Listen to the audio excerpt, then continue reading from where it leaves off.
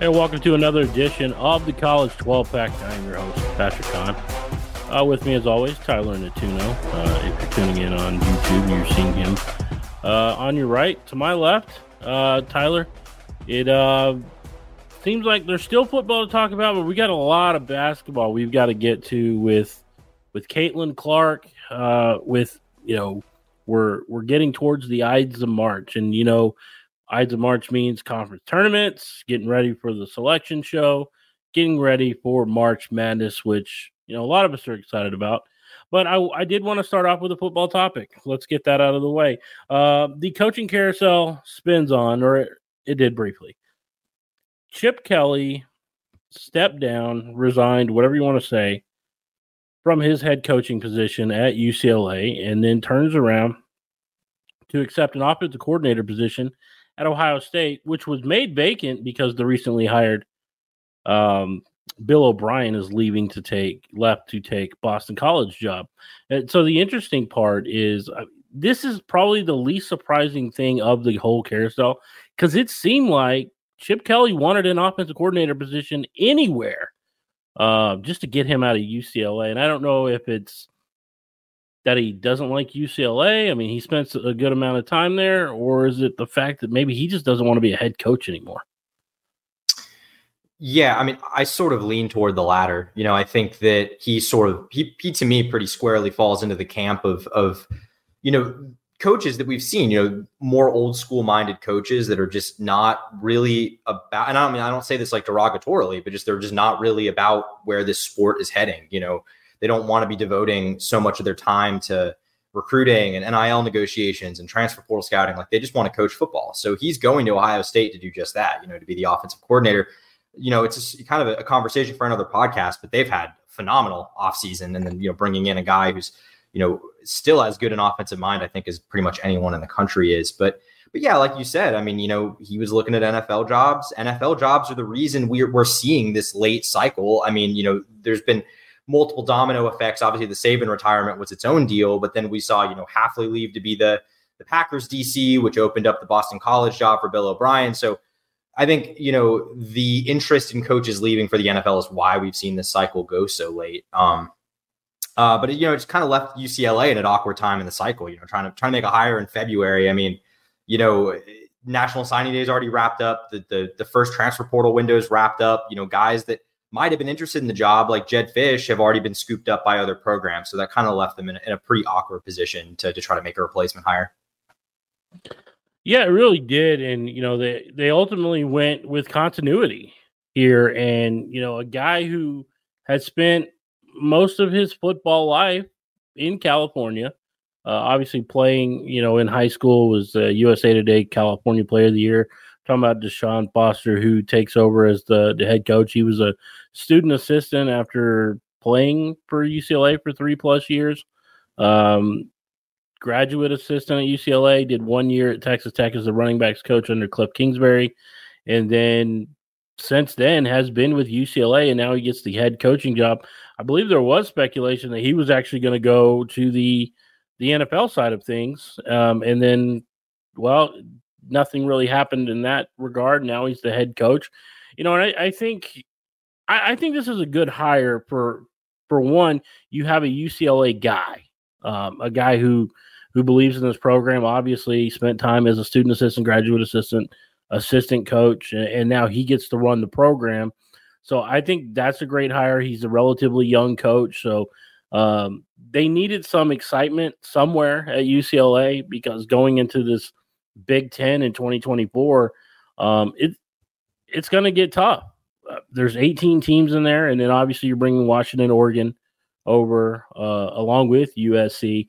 So we got some fresh blood going to the Big Ten, but also, as you alluded to just previously, Ohio State's loaded. And don't forget, Oregon's loaded up too. So it's going to be a tough go. So they needed a quality hire. And I think while he may not be proven as a coordinator, he doesn't have to focus on that. He can be that CEO walk around head coach. Yeah, and just to clarify one thing, he did leave for the NFL very briefly. He took a job with the Raiders, I believe, as their running backs coach for less than 2 weeks, I think, if even right. that. Right. So he's leaving to come back to UCLA, had previously been on staff since I think 2017, I think was when he came back from that 1 year at Texas Tech. Yeah. So had been there for, the entirety of the Chip Kelly era and even prior to the Chip Kelly era. So, obviously a guy, former player, a lot of familiarity, very exciting for him. I think it's great to see, a guy like that get an opportunity like this, even if, maybe it only came about because of the timing of this whole thing. Would it have been a broader search if it was happening, in December, if they had ultimately chosen to fire Chip Kelly, like it sounded like they were going to before they upset USC? Does this search look very different? Probably. But I mean, I think, continuity hires make sense. There were a couple options they could have gone with, guys that would have brought continuity to the table. I think Foster's one that makes a lot of sense, though. A younger guy, former player, played in the NFL. I think all these things are appealing. It's going to be a tough job. Like you said, going into a Big Ten where it's really not clear where they stack up. I think it's really hard for me to evaluate what this football program even is in the modern era, because it's just, been a lot of inconsistency. It's been hard to manage consistent success there. But, I think this was as good a hire as they were going to make, barring something very shocking, a poach that we were not expecting. Yeah, I agree with you. I think the timing of it coming just days after National Signing Day, obviously, and now UCLA players can enter the transfer portal because of Chip Kelly leaving. There's that 30-day window. So, there's a lot of roster management that he's going to have to do. And let's not forget, we're less than, 8 weeks away from spring ball. So there's a lot to get done in this whole period. So they had to make the move quickly, given what was out there. I mean, that was probably the best route that they could go at this point.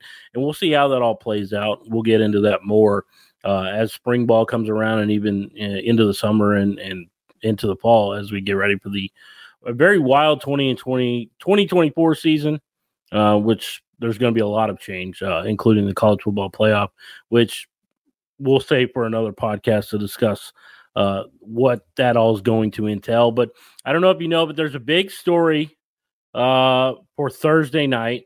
If you're watching this, listening to us Thursday night, as we sit down to record on Wednesday, we're anticipating the Caitlin Clark watch.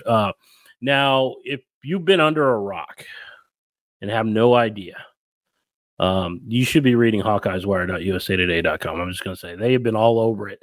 But Caitlin Clark is getting set to break the record, set a new high for the all-time women's scoring leader, and she's only like 150 points behind Pistol Pete Maravich. All-time points. Nobody's going to touch his points per game. I think we all can agree on that. But if you wanted to buy tickets to this game, Tyler, for the low price of $296, you can go on Ticketmaster and get a seat to watch this. It's interesting. She had an opportunity to break the record on Super Bowl Sunday. She didn't. She was average. Okay, average for her, 31 points. I think anybody else would take that, but average for her. So she gets the opportunity to kind of have her own day on Thursday. I mean, how excited are you?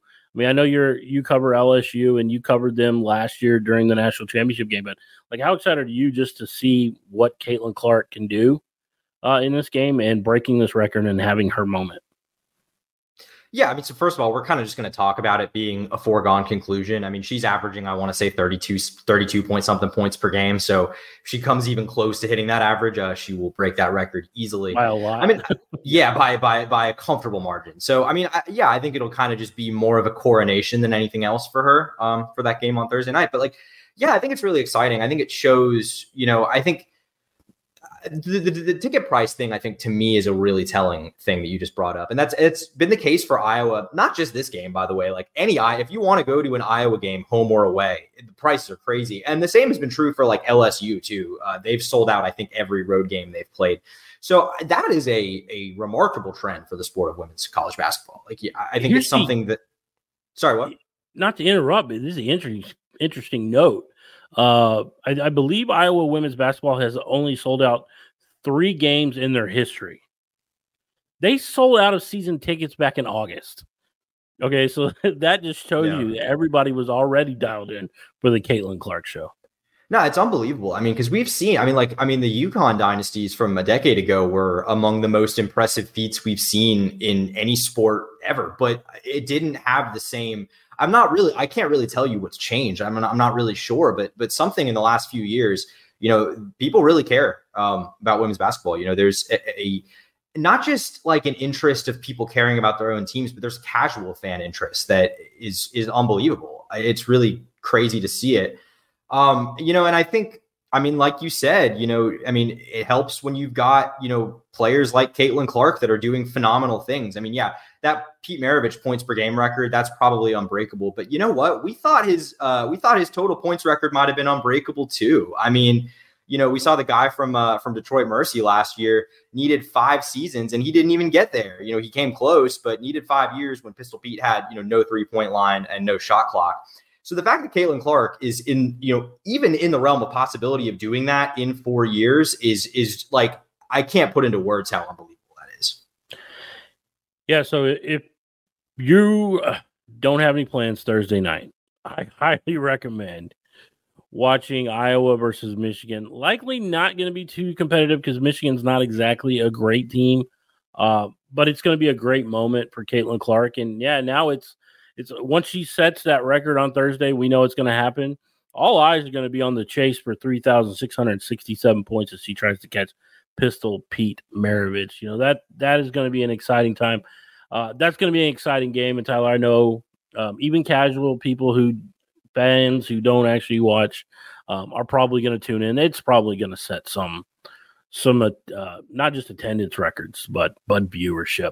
But let's real quick. Before ahead. We move on, while you mentioned that point, like that has been a recurring trend throughout this season, by the way. Yeah. Women's college basketball games have outperformed men's games on a night, not just men's games, but other sporting events and other like NBA games. And it's been unbelievable, the support that it gets.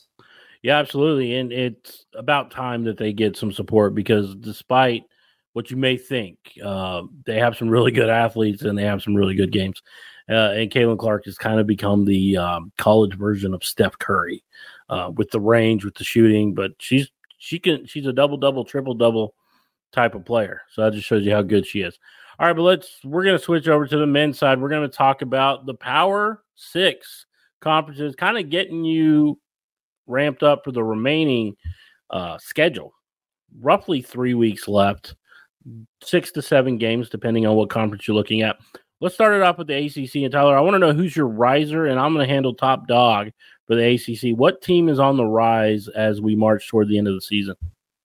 So I've got Virginia on the rise. A team that I think a couple months ago we were talking about it being kind of a down year for Virginia basketball, and it certainly looked that way, starting off. But they've been playing a lot better. They've been one of the hottest teams in the country recently. They're coming off a loss last night to Pitt, another Pitt team that's pretty hot right now. But they had prior to that were on an 8-game winning streak.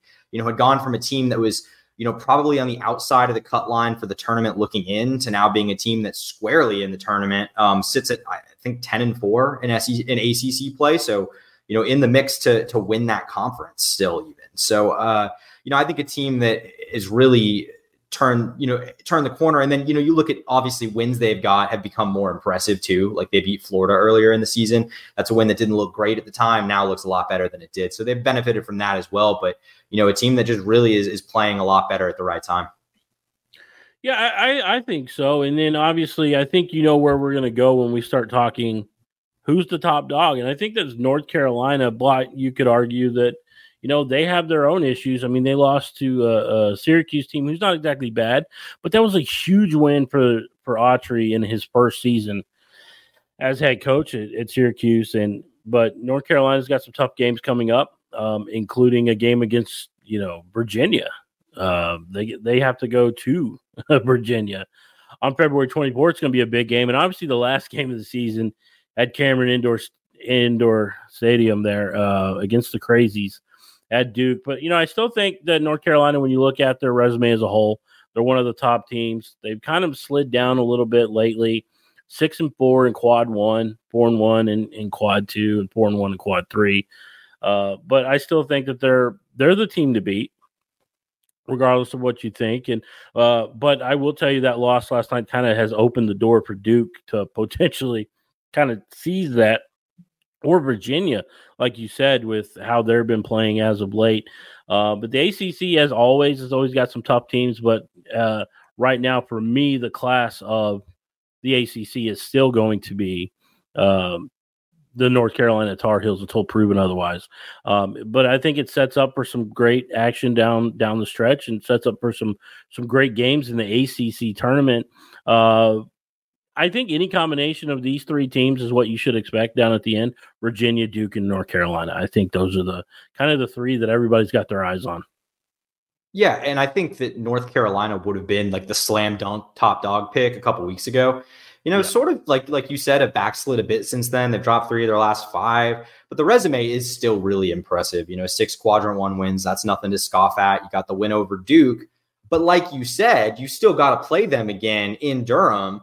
So, if you lose, you split that season series, all of a sudden, you could very easily, surrender them, control of the regular season title, depending on what happens in some of these games down the stretch. Like you mentioned, that game against UVA could end up being really key, especially if Duke is able to get some revenge at Cameron Indoor.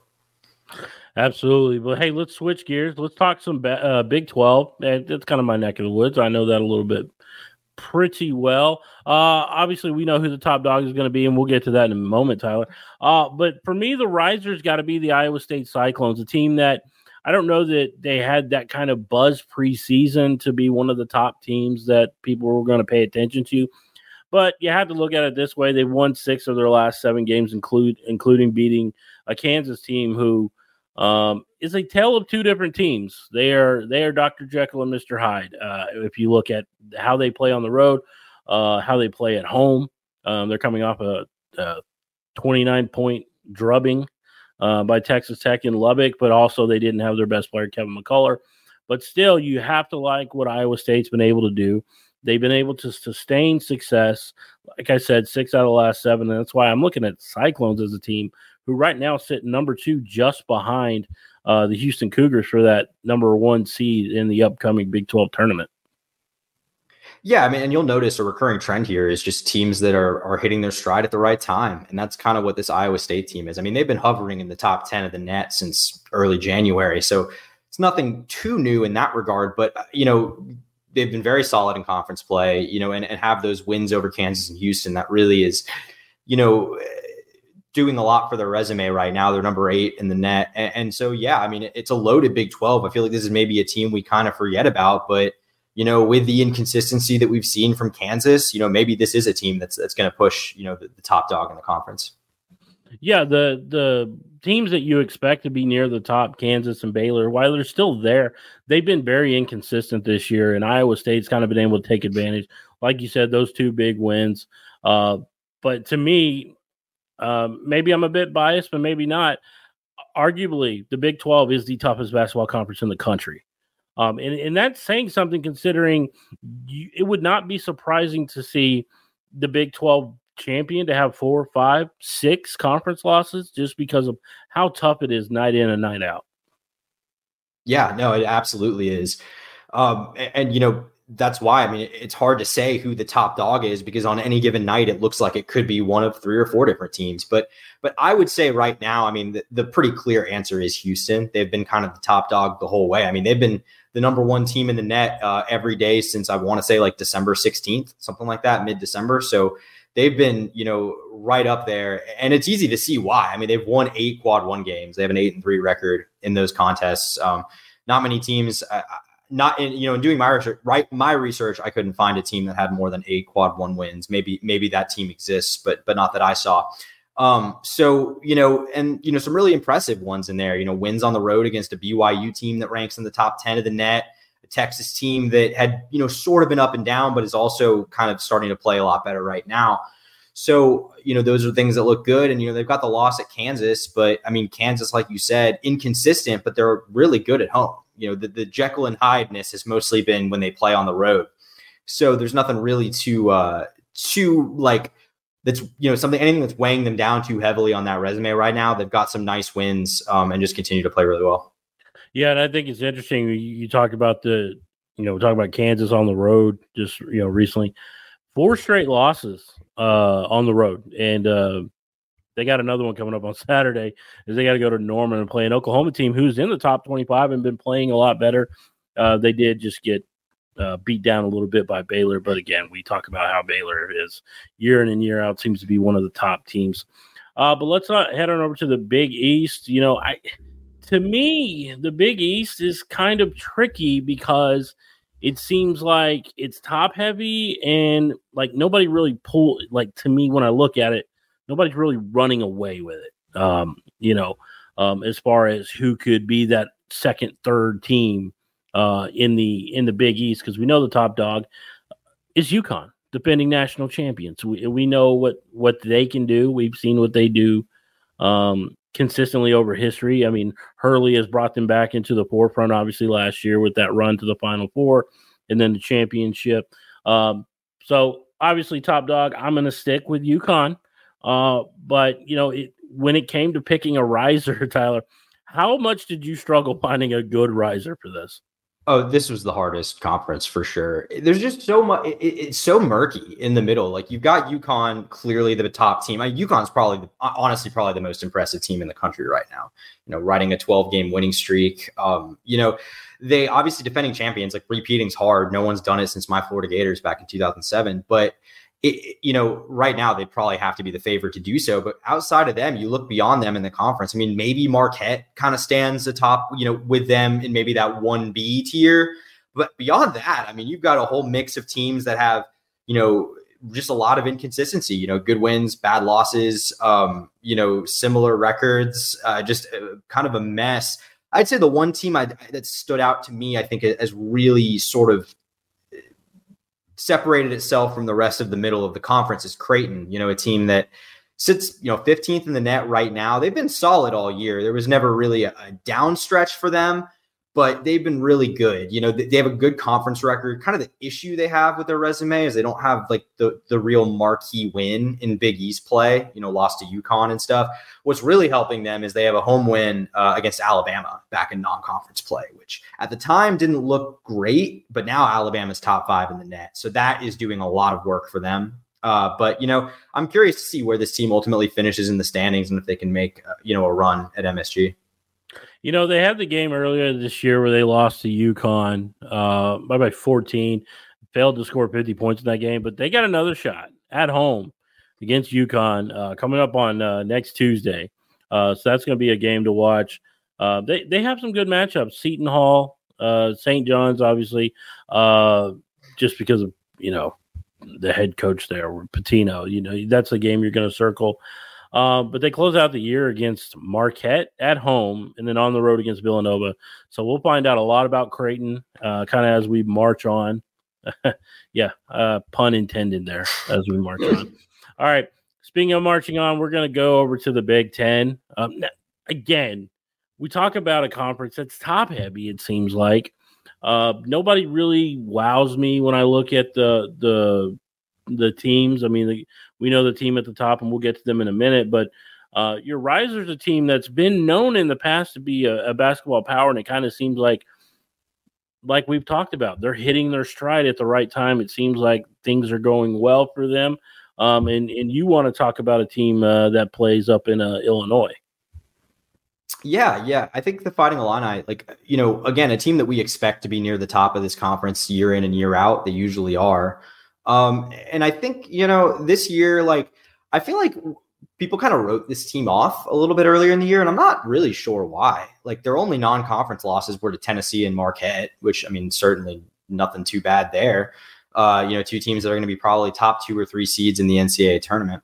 And then, they've been pretty solid in Big Ten play. They've won 4 of their last 5. The only loss in that span was on the road against a pretty good Michigan State team. So, I think that, they're a team that's really been hovering in the top 15 of the net all year. People aren't really talking about them, but I think they're as dangerous as they usually are. And this is a team I think is going to get into the tournament as probably a 4 or 5 seed, something in that mix, and they're going to be pretty dangerous.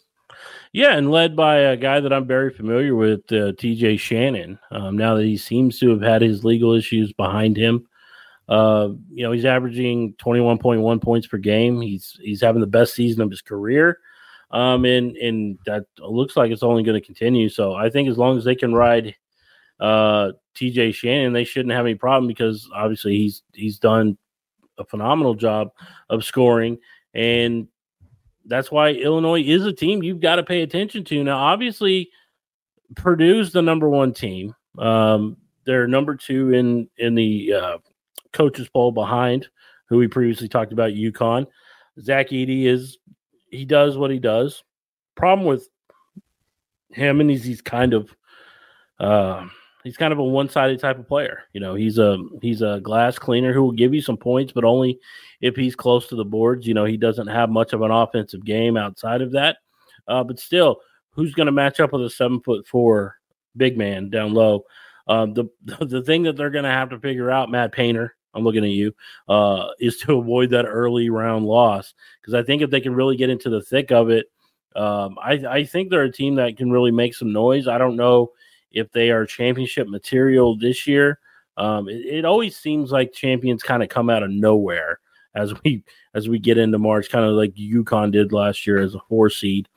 But they're a team that you're going to have to pay attention to, and they're a team that's really tough. And unfortunately, your early pick didn't work out so well. Wisconsin looks really bad, but I think Purdue is a team that you can lean on in the Big Ten, at least until the tournament. Yeah, once again, sorry about that, Badgers fans. I kind of just jinxed your entire season, but whatever.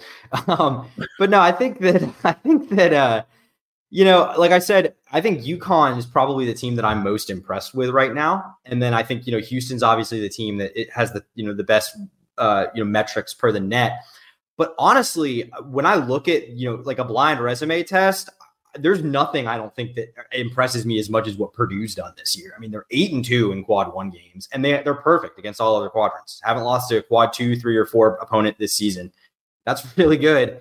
I think they've won 8 games in a row, I believe. And, like you said, this seems like a really solid Purdue team. Once again, I think the biggest question for Matt Painter, fair or not, he has been painted with this sort of, stereotype that he can't win the big games in the tournament, that they get upset and can't make those deep runs.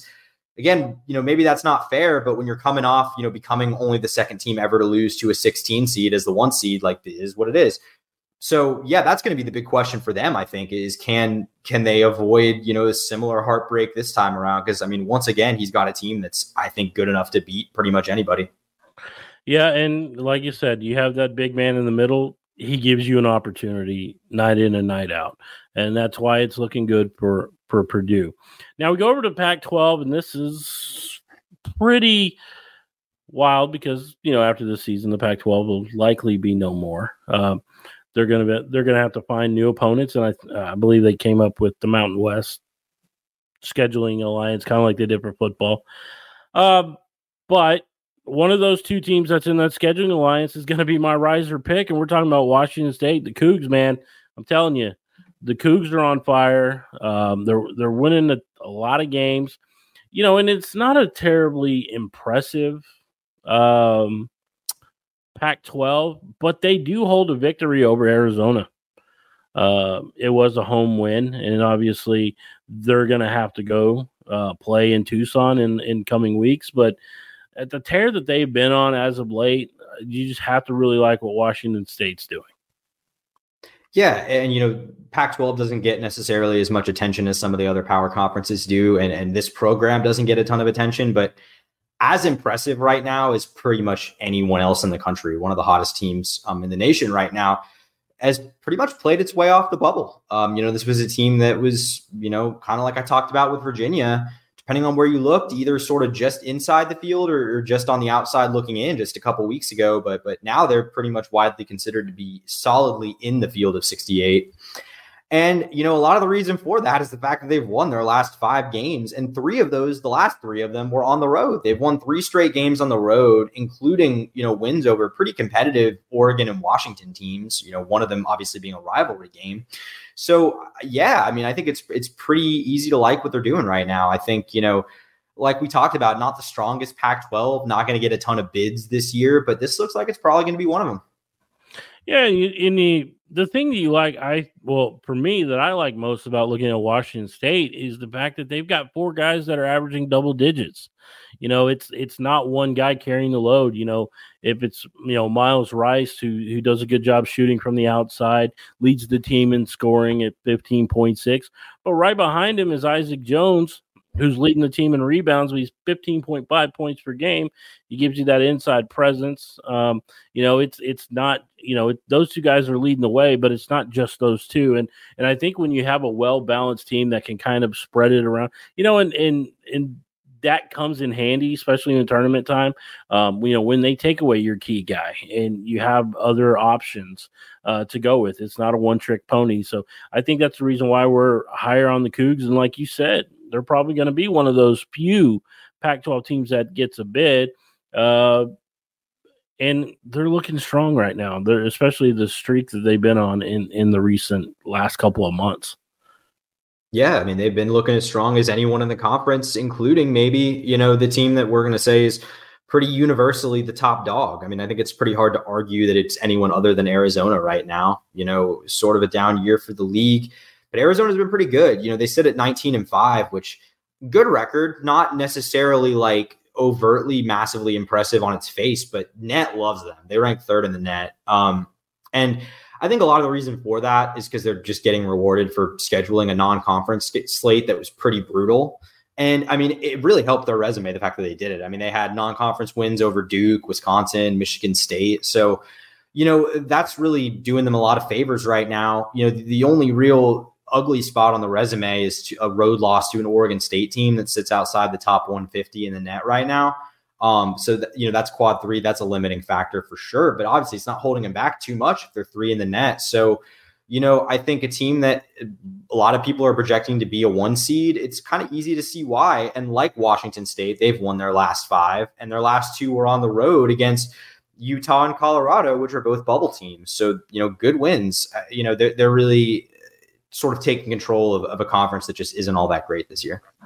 Yeah, their toughest matchups coming up are going to be against Washington State, but that's at home. And they also get Oregon at home. So that's going to be beneficial for them as they go towards the end. And they've got to pay attention to the riser that we talked about. Washington State, they have a 1-game lead for that number 1 seed. That's it. I mean, that's how close those two teams have been.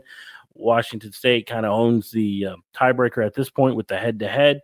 Obviously, if they lose in a couple of games against Washington State again, then they're the new top dog. But as it sits right now in the Pac-12, our riser team and our top dog could be interchangeable when you look at that. All right, let's finally get to what Tyler really wants to talk about. Those SEC hoops. Tyler, I have a sneaky feeling that you're going to go full homer with your riser pick, despite the fact that on Tuesday night they had to survive against a not great LSU team. Yeah, I am absolutely going full homer here, and we're just going to kind of ignore the fact that Florida almost blew a 20-point lead last night because at the end of the day, they've still won 6 of their last 7, 2 of which were huge quad 1 wins, one of which on the road against Kentucky, the other one at home in blowout fashion against Auburn on Saturday. A team that has, like a lot of other teams we've talked about, gone from being, very much a bubble team, maybe on the outside looking in, depending on where you look, to being projected as high as a 7 seed now.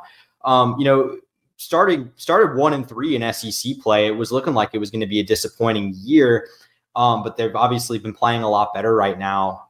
They missed opportunities to win big games in non-conference play. They lost close games to Virginia, to Baylor. They lost on the road to Wake. So all of those would have been quad 1 wins. They're not. Florida's only 2-7 in quadrant 1 games right now, which isn't great. That's sort of the one limiting factor here. But they've been playing really good basketball recently. The offense, when it's on, is as good as any offense in the country. The backcourt is loaded. So I think this is a dangerous team in the SEC. It's just going to be about how they finish, because I don't think they've played themselves to the point where they're completely safe. But when you look at the remaining schedule, it was pretty front loaded for the Gators. So they've got a pretty good opportunity to close out strong, maybe even push for a top 4 seed and double bye in the SEC tournament, which would be pretty significant for Todd Golden year too. Yeah, I mean, and they're right on, tied with Kentucky, who Kentucky, I think, It seems like they're a little bit overrated this year. But you had to like you said, the way that Florida has gone about it this year, and despite almost losing, we talked about, they've been a team to deal with. And again, it helps when you're 11-1 at home. You're winning the home games. You're winning the games you're supposed to win. On the road, you want to be 500. Those are things you want to look at. They're not quite there, but I mean, they're close. So they're definitely doing the things that you want them to do. For me, the top dog is going to be Tennessee. Now, despite the fact that South Carolina and Alabama sit at the top of the conference in standings, Tennessee feels like a safer bet. I think that 21-3 South Carolina record, which we talked about off air, is a little misleading based on who they've played, their schedule. They've been able to feast off of 9 quad 4 victories. So they're not playing a top level competition. Alabama, Auburn can be right up there. I think you could probably go Alabama, Auburn, or Tennessee in this if you really wanted to go down to it. I think I'd probably stick with Tennessee just because which coach do I believe in most? And maybe it's Rick Barnes. Yeah, right now that's the coach I believe in most. Come tournament time, I don't know. We'll see. But no, I mean, I think I agree with what you said. I think that you really could go any direction between Tennessee, Alabama, and Auburn. I think, they're 5, 6, and 7 in the net. So they're all right neck and neck. And they've all looked at different times like maybe the best team in the SEC. Auburn's had a bit of a rougher stretch recently, so they've kind of squandered some momentum. Tennessee, coming off a pretty bad loss on the road to Texas A&M, which then in turn lost on the road, took an even worse loss to Vanderbilt last night. So that's not a great loss for Tennessee, but still, they've got some really impressive wins there. They killed Florida at home. They beat Alabama by 20 on the road, which that to me is the real one here. That's like, wow. So I think that, that is really helping them. And you look at their 17-6 record, and it's not the most impressive record in the world, but I would contextualize it a bit by saying they played a 3-game stretch in November. They took 3 straight losses, and those losses were to Purdue, Kansas, and North Carolina. So since November 29th, they've lost 3 games. So, I mean, I think that this is very clearly one of the better teams in the country right now. Dalton Knecht, I believe, leads the SEC in scoring, averaging like 20 points a game. He's been just a nightmare to try to contain. So, this is a really intriguing Tennessee team. I think it's maybe the best Tennessee team that Rick Barnes has had there. I mean, if it's not the best, it's one of the best. Just get to the second weekend, man. Just do it. Just you got to get to the second weekend. Yeah, they got a tough way to close out the season, playing Auburn at home, Alabama on the road, South Carolina on the road, and then they have Kentucky to close out the season at home. I mean, it's that's right tough. That's tough for sure. So I mean, that's going to be a tough one. But when you look at the different conferences, there's a lot to be played for in the next 3+ weeks, along with the tournaments coming up. There's going to be a lot of good basketball on, and it's definitely a good time. If you haven't tuned in yet, football's over. The Super Bowl's over. The Fighting Patrick Mahomes, once again, Super Bowl champions. So I will definitely take that. But now that football is completely done, all eyes are on basketball as we get ready for March. And as we get ready to fill out your bracket that is going to get busted. But we're going to do it anyway. But that'll do it for this edition of the College 12-Pack. Come back next week, talk a little bit more basketball, and maybe we'll be talking about another history-chasing performance for Caitlin Clark.